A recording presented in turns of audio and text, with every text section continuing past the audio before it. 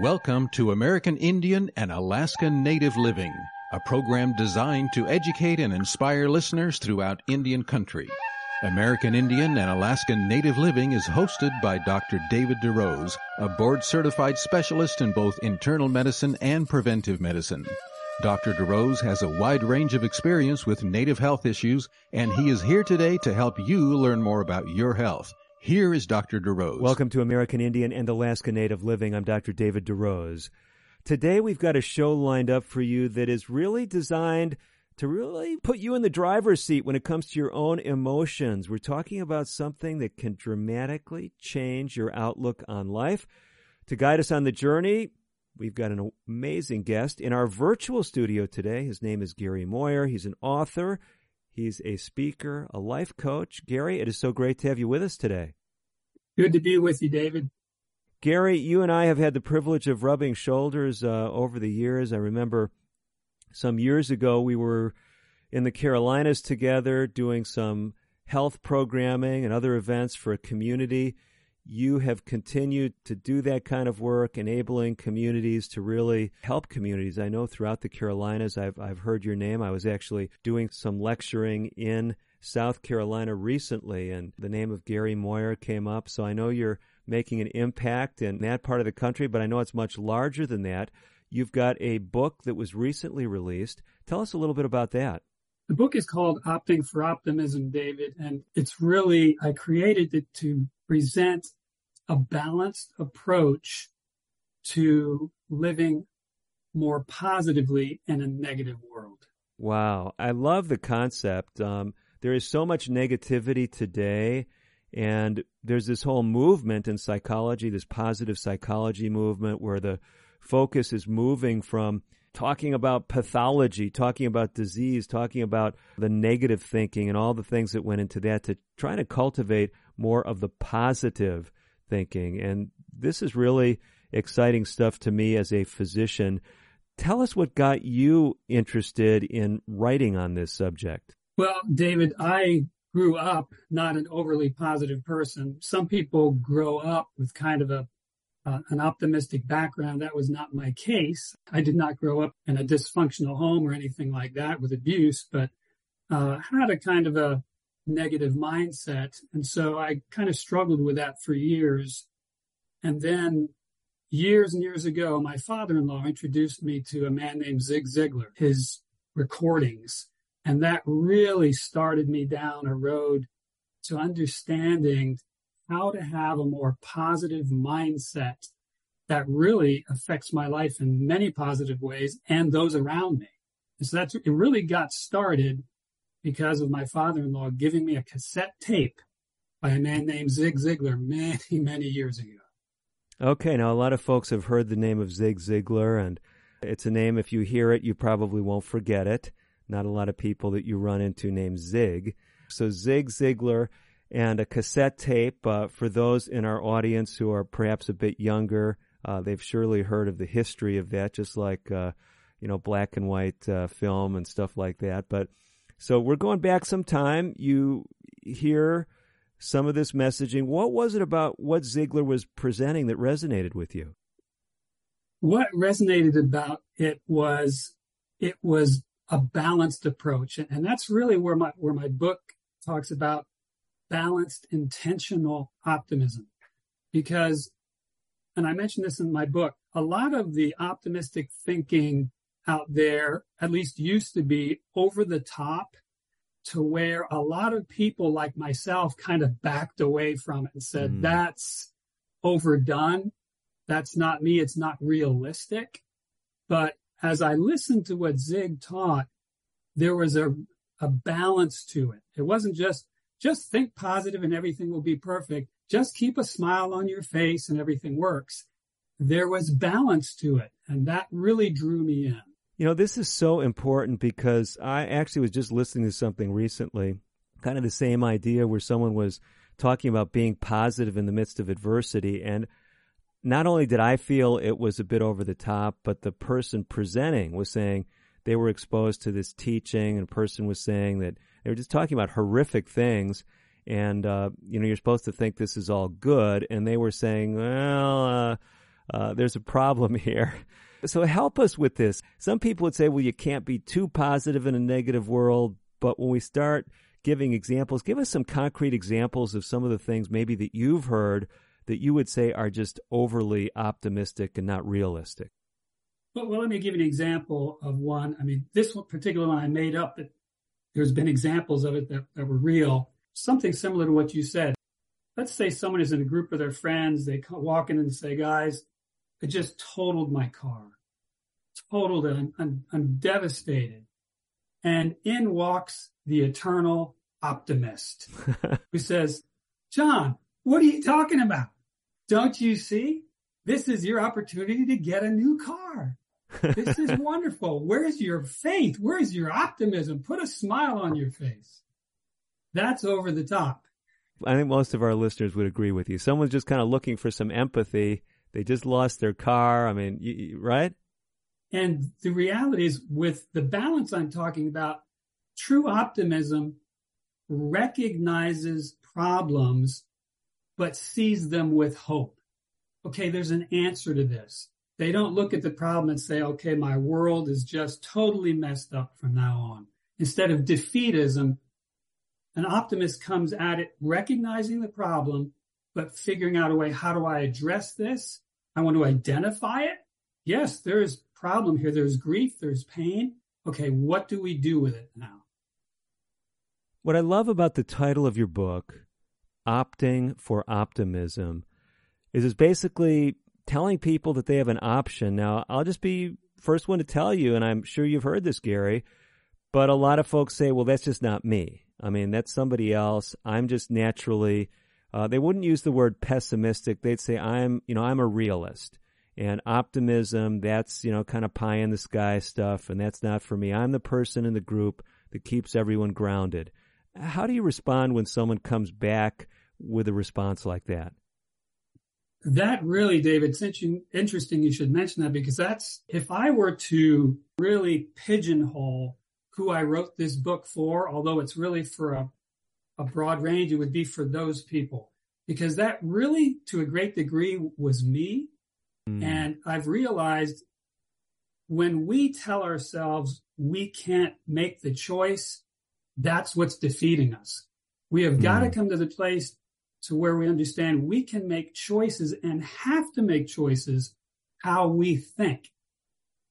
And I talk about this in the book. Just because I may not be a natural optimist does not mean I cannot become an intentional optimist. There are things I can do. And that's what I try to make this book very practical. What do I do to become an intentional optimist? And I use a term in the book, bio, B-I-O.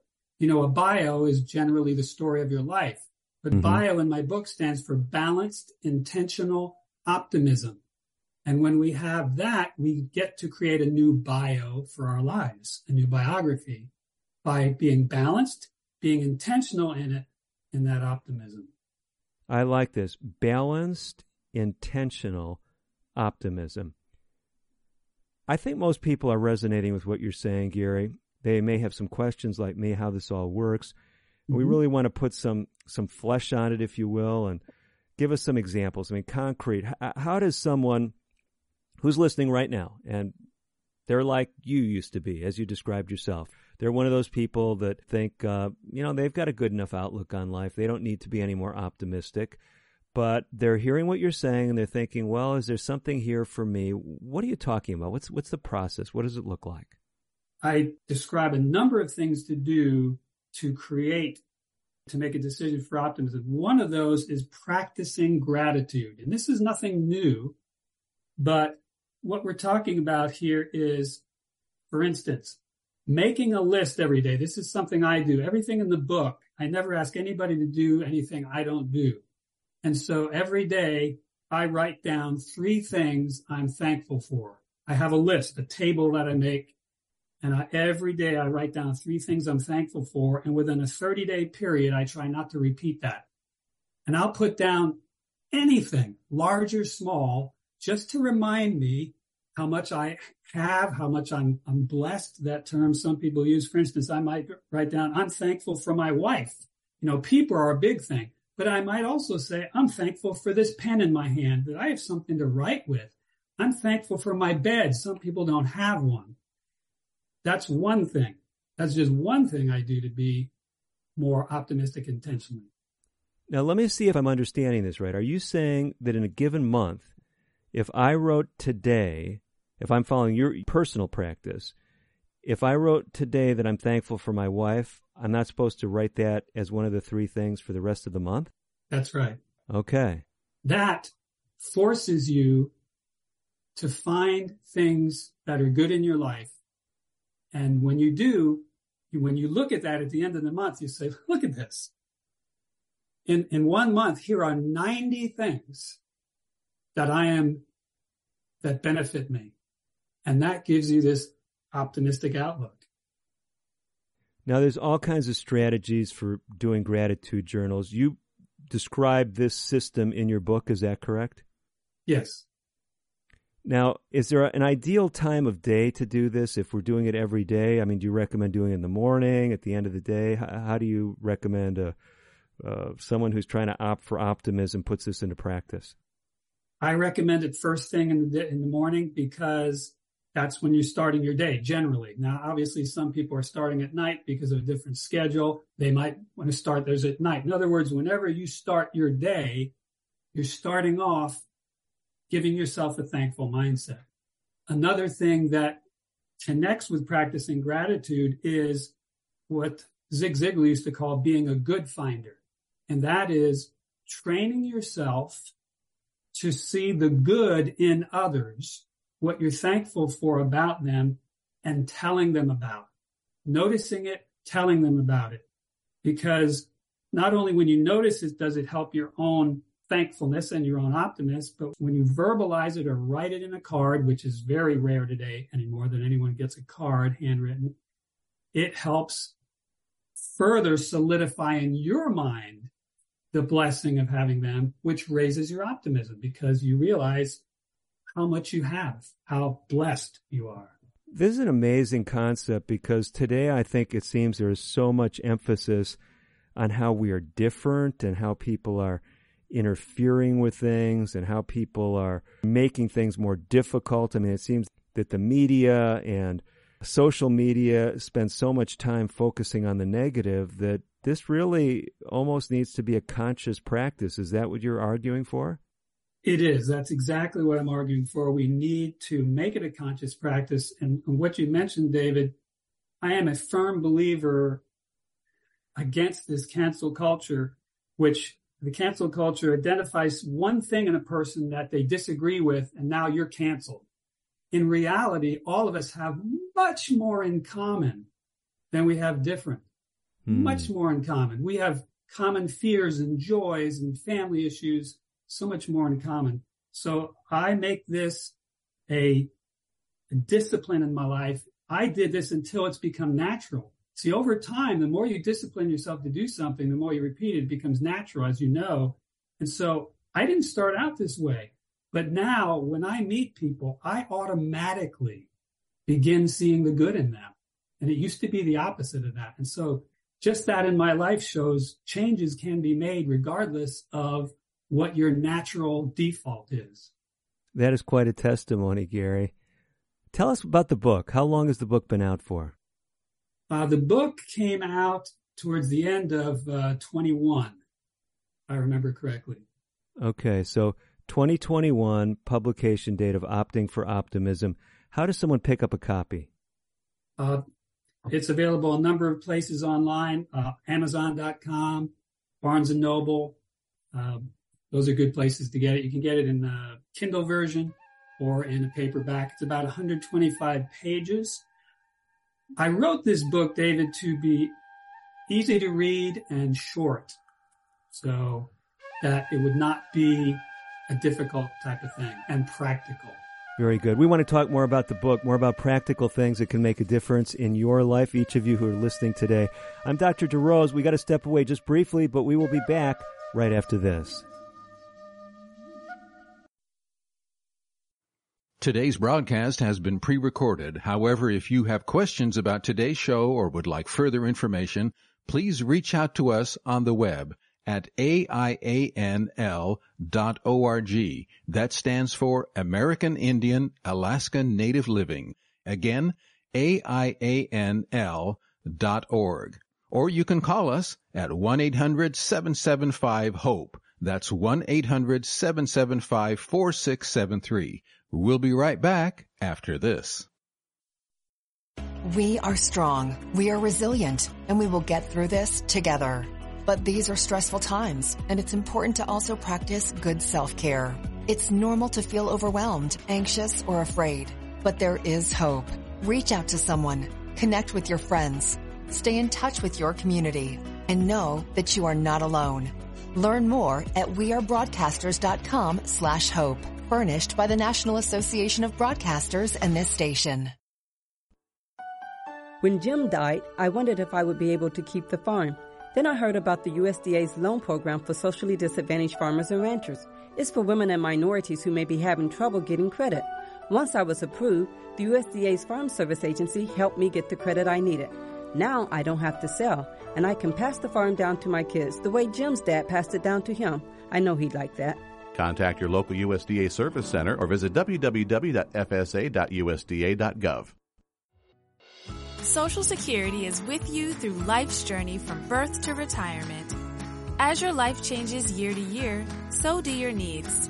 For over 80 years, Social Security has helped to meet your needs and is committed to improving access to the services that make a difference in your life. Today, you can verify your earnings, estimate your future benefits, apply for retirement, manage your benefits, and even change your address, all from the comfort of your home. Social Security's online services help put you in control with secure access to your information anytime, anywhere, allowing you to spend more time with family, friends, or simply just enjoying the day. Social Security, securing today and tomorrow. See what you can do online at socialsecurity.gov. Produced at U.S. taxpayer expense.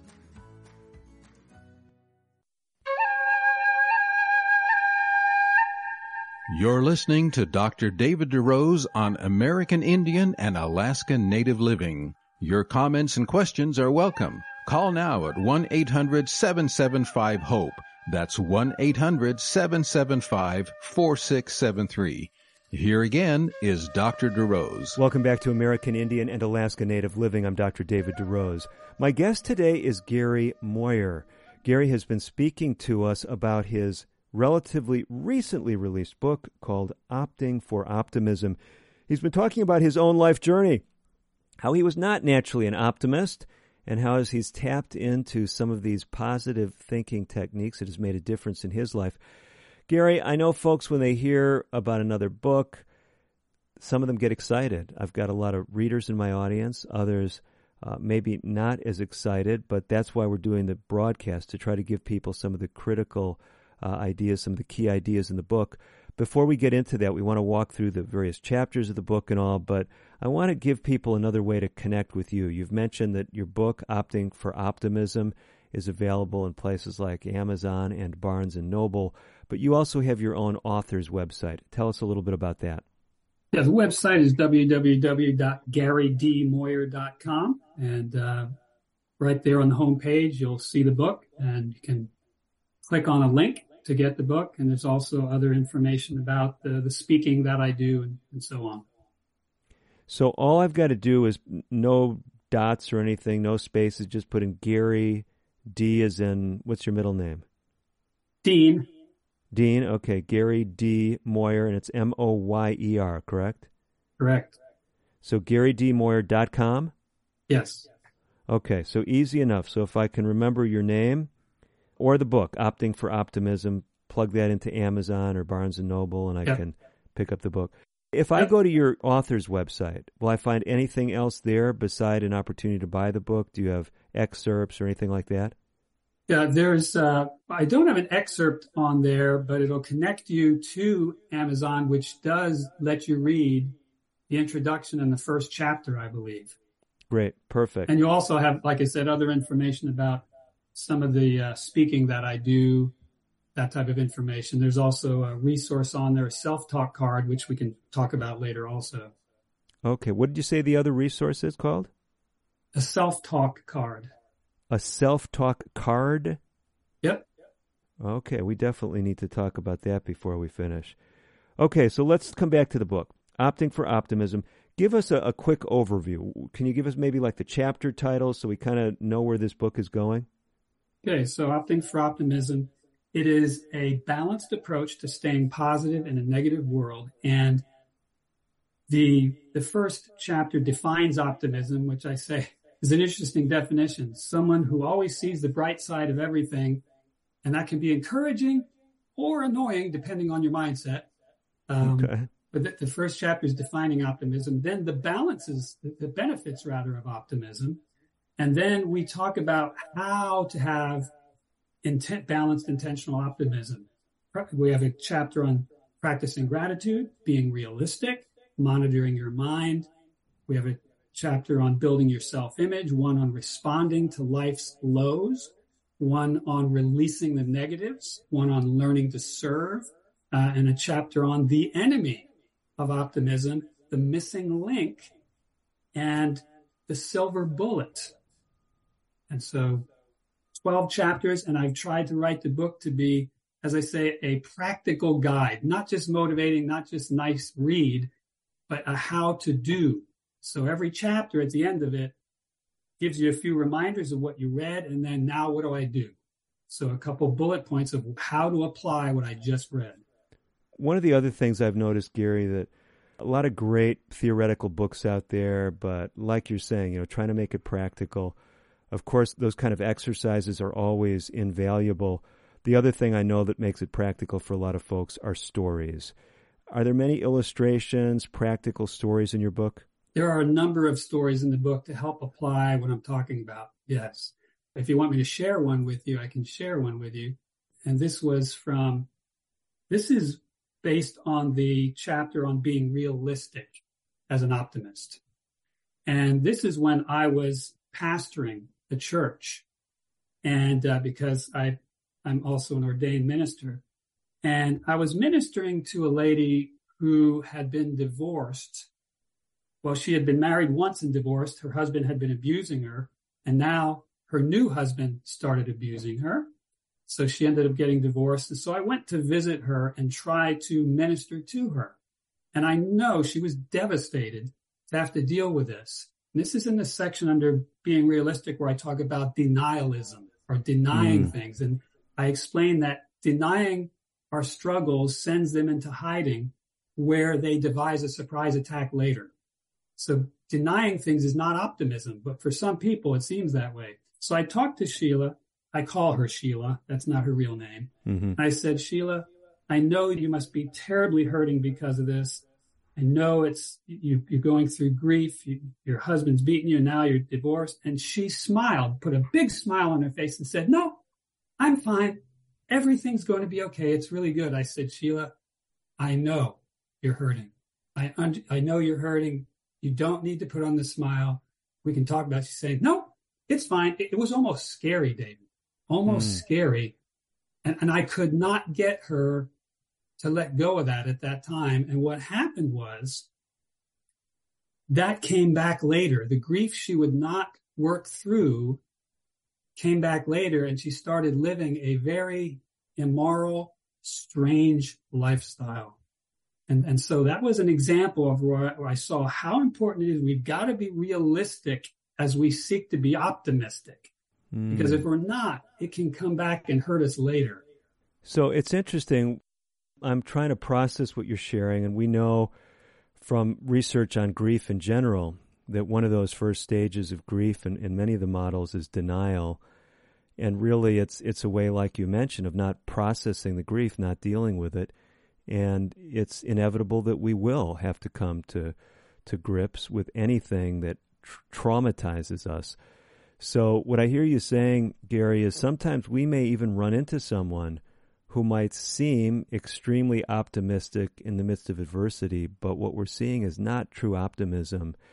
Their head is kind of buried in the sand, if you will, whatever analogy we want to use, And this isn't a sign of strength, it's a sign of problems. So how do we know that? How do we know that she didn't just read your book and is smiling because she's opting for optimism? Had she read my book, she wouldn't have been doing that at that time, because I talk about the importance of processing grief. And I mentioned, I come from a Bible background. I mentioned it's all through the Bible, this realism, the Psalms. I mean, the psalmists, they verbalize their grief. Jesus, when he was in the Garden of Gethsemane, I mean, he said to his disciples, I am sorrowful to the point of death. Well, this is a life principle. We've got to process grief. And it's positive to process grief is what we need to understand. To go through that difficult time and experience it is positive. It will help us be optimistic later because we've processed the negative stuff. We've worked through it so that it eventually is released. Now, I know your book is not a grief recovery book or anything like that, so you're not going to deal with that comprehensively. But the bottom line that I'm getting from this kind of sound bite, if we will, is we need to not just sweep things under the rug. We need to address those things that are painful and traumatic, but then we need to start bringing in these principles for optimism. So where do you go from there? Let's say you had talked with this woman and you said, no, come on, be real. It's okay. You can cry. And she didn't. She broke down and said, yeah, I feel terrible. Another husband's abused me and I had to leave. Where do you take that person then from there? I would spend, and one of the things, David, too, I did early on in my life before my first wife passed away was I learned about grief recovery and was teaching it. Little did I know it would help me. But what I would do with Sheila, had I had the opportunity, if she did actually become real with me, is listen and just be there and listen and ask questions. Well, tell me about, so on. Sometimes we want to tell people when they start sharing grief, oh, it'll be okay, don't cry. No, they need to cry. They need to process that.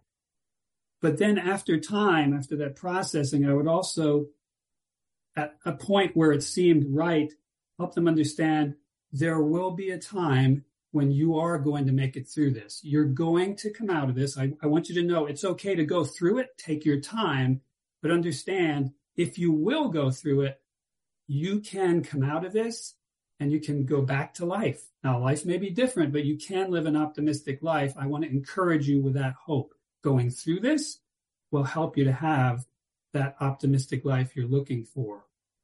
Tremendous, tremendous. So we want to go into that mode now because we've heard that message early in the book. You define things, you encourage people to be realistic, but then you start building a framework for optimism, this so-called bio model. Tell us again what the bio stands for. Balanced, intentional optimism. And it's important that it's balanced, that it's not denialism. It's not over the top, just keep a smile on your face and everything's perfect.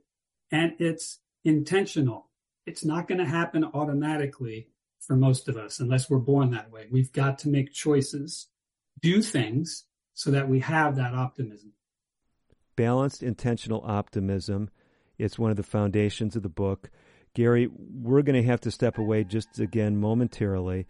The book again, Opting for Optimism. Tell us one more time if someone wants to connect with the book and with you personally. Your website is what? www.garydmoyer.com.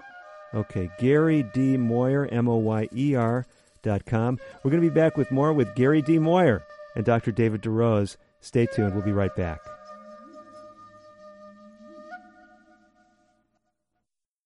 American Indian and Alaska Native Living will continue in a moment. If you have questions or comments about today's pre-recorded broadcast, please contact us on the web at aianl.org or call 1-800-775-HOPE. That's 1-800-775-4673. A message from the National Police Association. It used to be that any able-bodied person would offer to assist a police officer in danger. Now, passers-by are more likely to take a video. There's a better use for your phone when an officer's in trouble. Call 911. Tell the operator where you are and what you see. Then, start your video to provide evidence later. To learn more about how you can assist law enforcement, visit nationalpolice.org. That's nationalpolice.org. Unlike other health concerns, mental illness is not always easy to see. Depression won't show up on an eye chart, and you can't measure it on your bathroom scale. Sorting out a mental health concern is not something to attempt on your own. You won't find a bipolar disorder by looking at a thermometer. Like many other health conditions, help for mental illness takes professional diagnosis and treatment.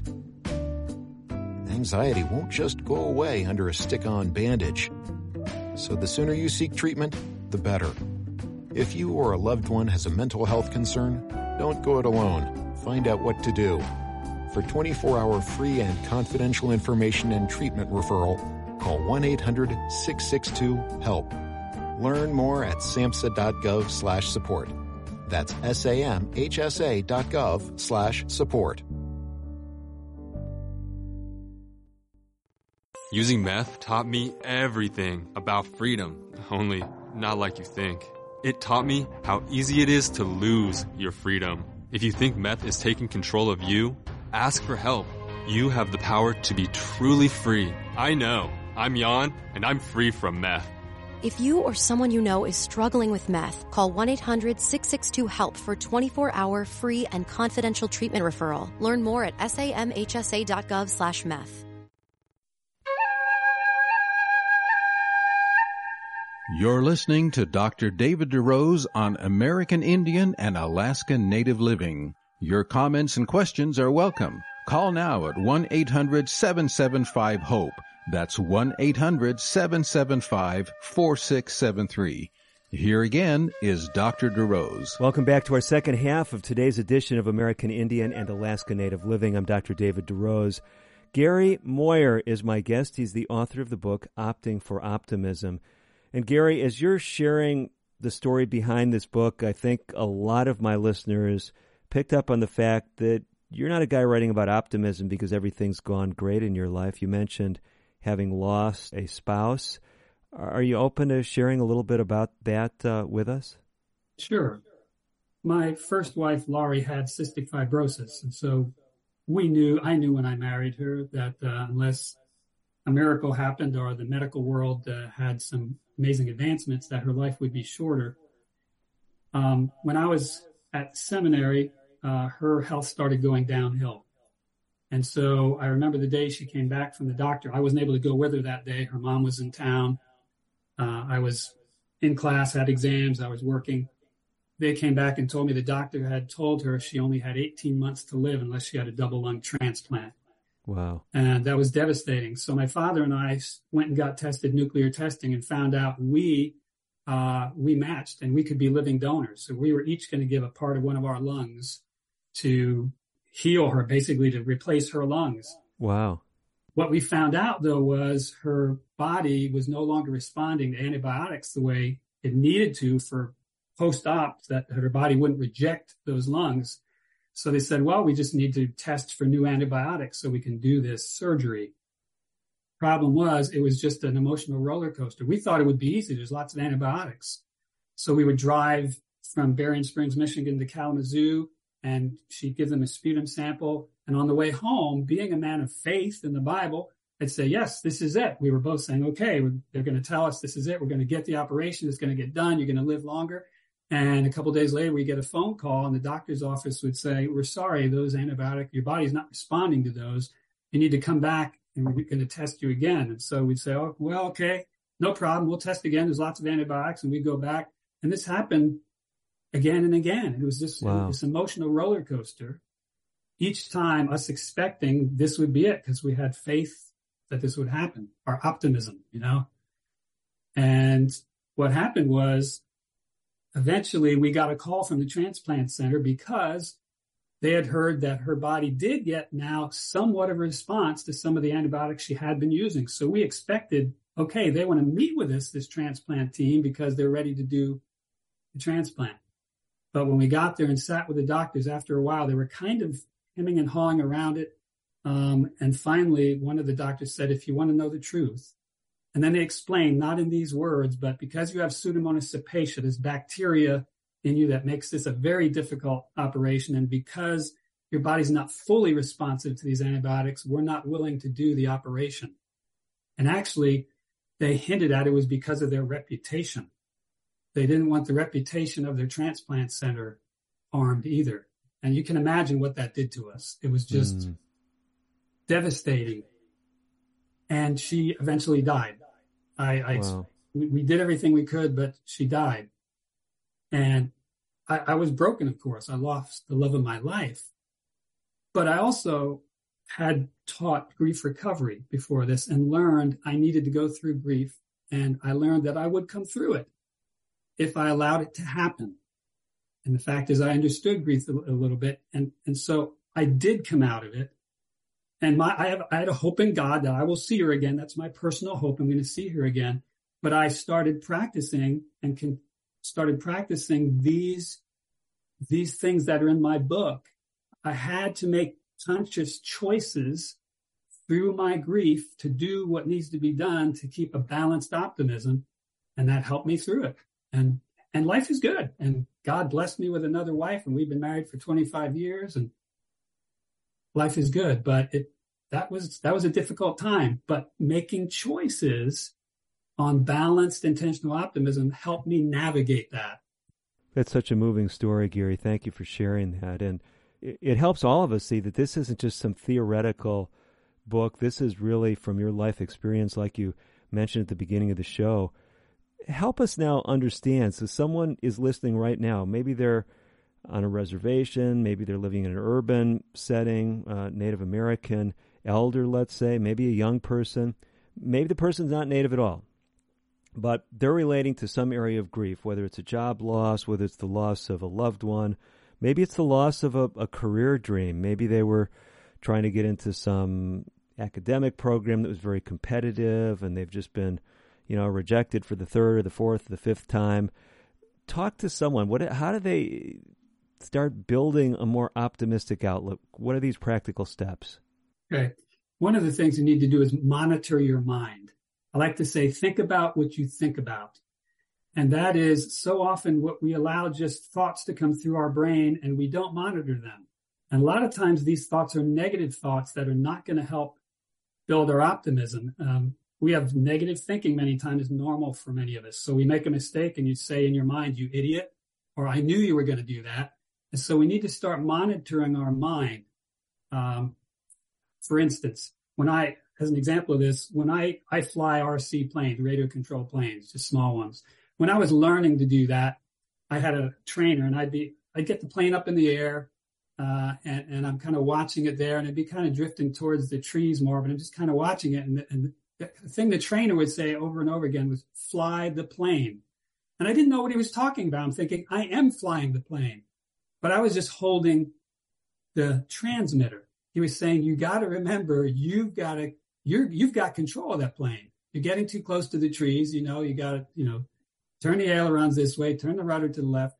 And so I apply that to our thinking, because I've noticed in my life, and maybe some of your listeners too, there are these thoughts that come into my mind, and sometimes we just allow them to ruminate. And they're negative thoughts. They're thoughts that bring us down. So we need to monitor our mind. We need to put the right things in our minds, and that helps us to monitor when the wrong things come in. So I encourage people, listen to positive motivational recordings, inspirational recordings, read positive inspirational books as a regular habit. Relational monitoring of our minds. Who do we hang out with? Are they positive or negative on us? In one place, the Bible says bad company corrupts good morals. So I encourage us to have a positive posse, people around us who will encourage us, who have the right way of life, who give us the right thoughts. And then something that Zig Ziglar used to call automobile university. And that is, this is amazing. There was a study done at the University of Southern California a number of years ago that showed that if you live in a metropolitan area and you drive at least 12,000 miles a year, in 3 years' time, you can learn the equivalent of 2 years college education while you're driving your car. So I like to say, I want to be a road scholar, right? So when I'm driving, I'm listening to motivational recordings. As a Bible believer, I'm listening to the Bible. I'm learning Spanish as I'm driving. In other words, I am monitoring my mind and being very intentional about what I put in my mind, because what I put in my mind, my input affects my outlook, and my outlook affects my output. And so I've got to be very intentional about what goes in, because the world's going to be putting stuff in when I'm not. Mm-hmm. You know, when I walk into Walmart or somewhere, there's music playing. That might not be the best music for me. I'll see a TV playing. That might not be the best picture I want to see. So I've got to be putting the right stuff in. So that's monitoring our mind. So let's talk with someone, Gary, who's listening to what we're talking about, and they're saying, well, I work in an environment where I'm being bombarded by this stuff. Maybe they work, you mentioned, commercial business. Maybe they're playing that, music, and maybe the music is putting maybe some bad memories in their mind. Maybe it's associated with a time in their life that they didn't like. I mean, we go through all kinds of scenarios where the workplace is putting thoughts that they don't want to have. What do you do in a situation where it seems like the very environment is moving your mind in a direction you don't want to go? A couple things. The first thing is that is all the more reason you need to do what I just said, that we need to be intentional, that we have got to be reading stuff regularly, memorizing things that, like, I like to memorize encouraging scriptures or statements. We've got to be very intentional because of that. And in some cases, David, as difficult as it may be, we may need to change our job. Because when you think about it, money is not the most important thing in the world. I mean, if we're earning good money, but it's taking us down in our attitude, that may not be worth the money. We may need to actually change the job, change the people we hang out with sometimes, because it's going to affect our lives, and we affect other people's lives. Our family is going to be affected by that also. So all the more we need to be intentional that when I'm driving to work, when I'm coming back from work, I'm listening to positive stuff. When I'm on my break, I'm doing that. And so I've got to be very intentional, and all the more intentional when I'm in those situations that some of them I can't change. Fair enough. You've got some later chapters in the book that I think, if my listeners are anything like me, I mean, we're really drawn to. You talk about a silver bullet. You talk about an enemy. Some of these things that seem very engaging. Do you want to walk us through some of those chapters that really raised our concern as far as what just is he going to cover here? Yeah, I'll touch on them briefly enough so we can get them in. One of the things is building your self-image, and that is, again, right input. Just briefly, there are things we can do to build our self-image, to understand what we're worth just as human beings, the worth, the potential we have. That's where the self-talk card comes in, by the way, David. And this is on my site. You can download it. Well, I think it's a download, or I can email it to you. And it is positive language that you speak to yourself by faith while you're looking in the mirror, in the eye, with enthusiasm. For instance, first person present tense. I, Gary Moyer, am a person of integrity with a good attitude and specific goals. I have a high energy level. I'm enthusiastic. I take pride in my appearance and what I do. I have a sense of humor, lots of faith. You go right through this by faith. These are attributes that we want, so we claim them by faith, looking ourselves in the eye with enthusiasm. And this builds it in us. You can't keep saying that stuff and it not become reality in your life. Otherwise, you've got this dissonance. Responding to life's lows is an important one. Learning to respond to the negatives in life. And I give an example. For instance, when let's say I'm walking out the door and I accidentally bump a potted plant on a table, it falls to the floor, breaks, there's ground on the floor, there's soil on the floor. I can say, oh man, just ruined my day. Now what am I going to do? And fuss about it all day long. Or I can go through some questions I have in the book on that chapter that gets me to think through what just happened and how to deal with that as an optimist. And then there's a chapter on releasing the negatives. That is learning to forgive. And I talk about how to do that, how to modify our memory. Because a lot of times what happens is, in our mind, the reason we're having a hard time forgiving someone is because we keep replaying at least what we think happened. And over time, our minds adjust it to make it look like we were all in the right and the other person was all in the wrong. And in reality, no one truly knows anyone's motives. And so In that chapter, that's one chapter where I quote Dr. Dick Tibbets, who wrote the book Forgive to Live, where he says, by choosing to reframe your story, you can change your memory of the past and free yourself from its chains. Wow. Freeing ourselves from the chains of unforgiveness. Garrett, you're really helping us focus on some of these keys to optimism. I know you've got more for us. We've got one final segment. I'm Dr. DeRose. Gary Moyer is staying by. Please do the same. A lot more coming up in our final segment right after this. Today's broadcast has been pre-recorded. However, if you have questions about today's show or would like further information, please call 1-800-775-HOPE. That's 1-800-775-4673. We'll be right back after this. If a natural disaster comes knocking, how prepared is your family? You can't just close the door on earthquakes, floods, or hurricanes and hope they go away. That's why it's important to make a plan now. Ready.gov/plan has the tools and tips you need to prepare your family for an emergency. So if disaster shows up at your doorstep, you'll be ready. Visit ready.gov/plan and make a plan today. Brought to you by FEMA and the Ad Council. I'm just texting him back. I'm just posting a story. I'm just changing the song. No. When it comes to distracted driving, just don't. Sending a text takes your eyes off the road for just 5 seconds, but in that time, your car can travel the length of an entire football field. Any distracted driving just isn't worth it. Visit StopTextsStopWrecks.org.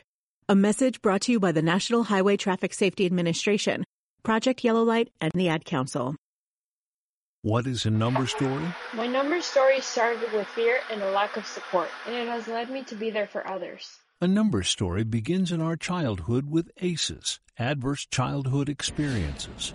My number story begins with the separation from my father and the emotional abandonment from my mother, and leads to me being a role model to not only myself, but those around me by becoming the person that wasn't there for me. ACEs are so common, 2/3 of us have one. My number story begins with drug abuse and homelessness, and leads to realizing that I can live life by my own standards. A study found the more ACEs, the more likely we may experience a host of serious health effects, physical and mental, but that doesn't need to be the case. Your ACE number is simply an entry point to your own story. Where it leads is up to you.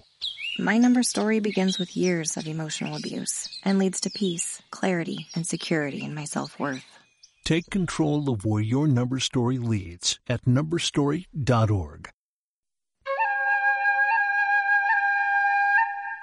You're listening to Dr. David DeRose on American Indian and Alaska Native Living. Your comments and questions are welcome. Call now at 1-800-775-HOPE.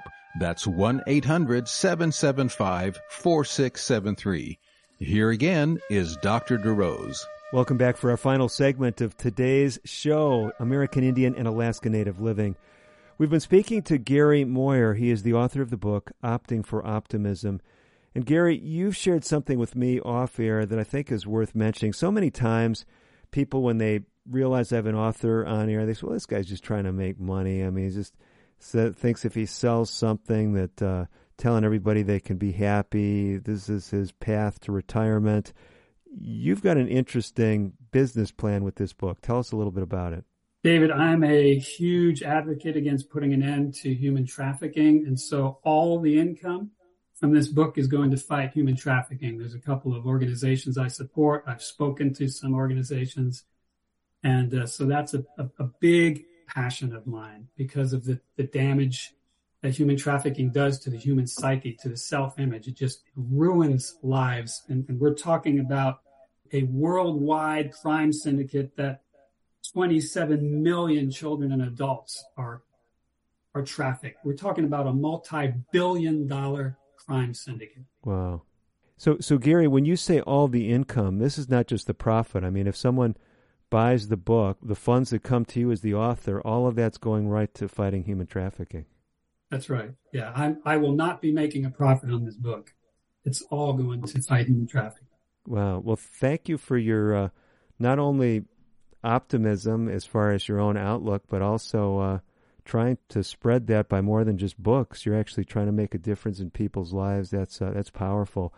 But let's come back to the book, because folks are saying, I could use a little bit more optimism. And if they're like me, I mean, one of the chapters that is probably kind of drilled into their consciousness is one that's called The Silver Bullet. I know it's toward the end of the book, but you have to tell us about that before we finish. What is the silver bullet? The silver bullet, I have to tell you a little bit about the chapters before. The silver bullet is the answer to the enemy. And the enemy of optimism is procrastination. Because if I'm going to be an intentional optimist, a balanced intentional optimist, I've got to do the things to become the intentional optimist. And the missing link is procrastination. If I procrastinate on what I've learned in the book, I will not become an optimist. And so I need to find a way to apply that, to do it. And that's the failure of many seminars and books, when we can't apply it. And so the silver bullet to applying to becoming a balanced, intentional optimist is enlisting others. Enlisting others to help me be accountable to the things I'm going to do to become an optimist until those things become habit. And so when I say enlisting others, the term I have coined is we all need to have a progress partner. Now, some have called that an accountability partner, but that word scares a lot of people. So I use progress partner. I say a progress partner is someone who has got your back while pressing you forward. And so this is someone who listens to you, helps you gains an understanding what your goals are. They help you identify your strengths and weaknesses as you're trying to adopt optimism. They help you create a plan of action. They hold you accountable. In other words, when you say, well, I'm going to write down 3 things I'm thankful for every day, that person may say, okay, I'll text you such and such a times and ask you, have you been doing your Thanksgiving list or whatever else I'm saying? This is someone who will hold me accountable. They'll come alongside me. They'll encourage me. They'll be honest with me when they think I could be doing better. They'll encourage me. But this is such a missing link that it's this silver, you've got to have this silver bullet of this person, because most of us, if we're honest, we're short on discipline. Now, there are some people who are really good at it, but most of us need help until we create a habit. And that's where the progress partner comes in. One of the things that many of my listeners are aware as I conduct both online and in-person group programs. So as we're talking together today, Gary, I'm asking the question to myself, I mean, would this be a good book for me to use as part of a group program, whether it's a virtual program or a program in person? What do you think about that? I didn't design it for that purpose, but I designed it to be practical. And because I did, it can be used in a group, because at the end of each chapter, in other words, a group can come together, they read the chapter, and when they come together, you now go over the things to remember, which is at the end of each chapter, and then things to do. And so that's where the discussion comes in now. Okay, hey, have you started this? Oh, how did that work? What did you think about? In other words, I made this book to be practical, which lends itself to group usage. Great. So tribal council members listening to this, he says, hey, this would be great. Maybe one of our tribal health directors might like to use this in a program, or maybe someone who does work in a health department for a tribe, or someone who's not even native. I mean, like you, maybe they're a faith community leader. They're saying, I'd love to do something with this book. Is there a way to buy the book in quantity at prices that are less than what we might get on a Barnes & Noble or Amazon? Absolutely, yeah. If you just go to my website and use the contact portion of the website and just contact me and say, hey, we'd like a large amount of these. How can we get them? Then I'll talk with the publisher and I'll get them at a discount price. And Sounds good. Pass that on. So I've got to remember your name, Gary D. Moyer, right? GaryDMoyer.com. The reason I used the D, I had to use the D to get the website because Gary Moyer was already used. So okay, so they got to remember you got a middle initial D. You told us that was for Dean, correct? Yeah. Okay, GaryDMoyer.com. You can connect with Gary's resources. You can get that free. It's a card that you print out. Is that how it works? Or actually, I email it to you when you ask for it, and then you just print it out. And it's just positive affirmations you claim first thing in the morning, looking yourself in the eye in the mirror. First thing in the morning, you're starting the day, and the last thing at night before you go to bed. With enthusiasm, looking yourself in the eye, because the eye is the window of the heart. When you look yourself in the eye, this is serious. You do it with enthusiasm, because the more enthusiasm you use for something, the better it sticks. And what happens is within 2 weeks, if you're doing that regularly, you're going to start seeing your attitude raise, because you're claiming the positive things you want. You're verbalizing that. You're looking yourself in the eye, and you're seeing more possibilities in life. It's really amazing what that happens, especially when you combine it with Automobile University. Constantly when you're driving, listening to stuff that's positive, that's motivational, that's inspirational. You put that together, you got something really positive going on. Okay. The book, the self-talk card that's free, the book that we can purchase by going to your website.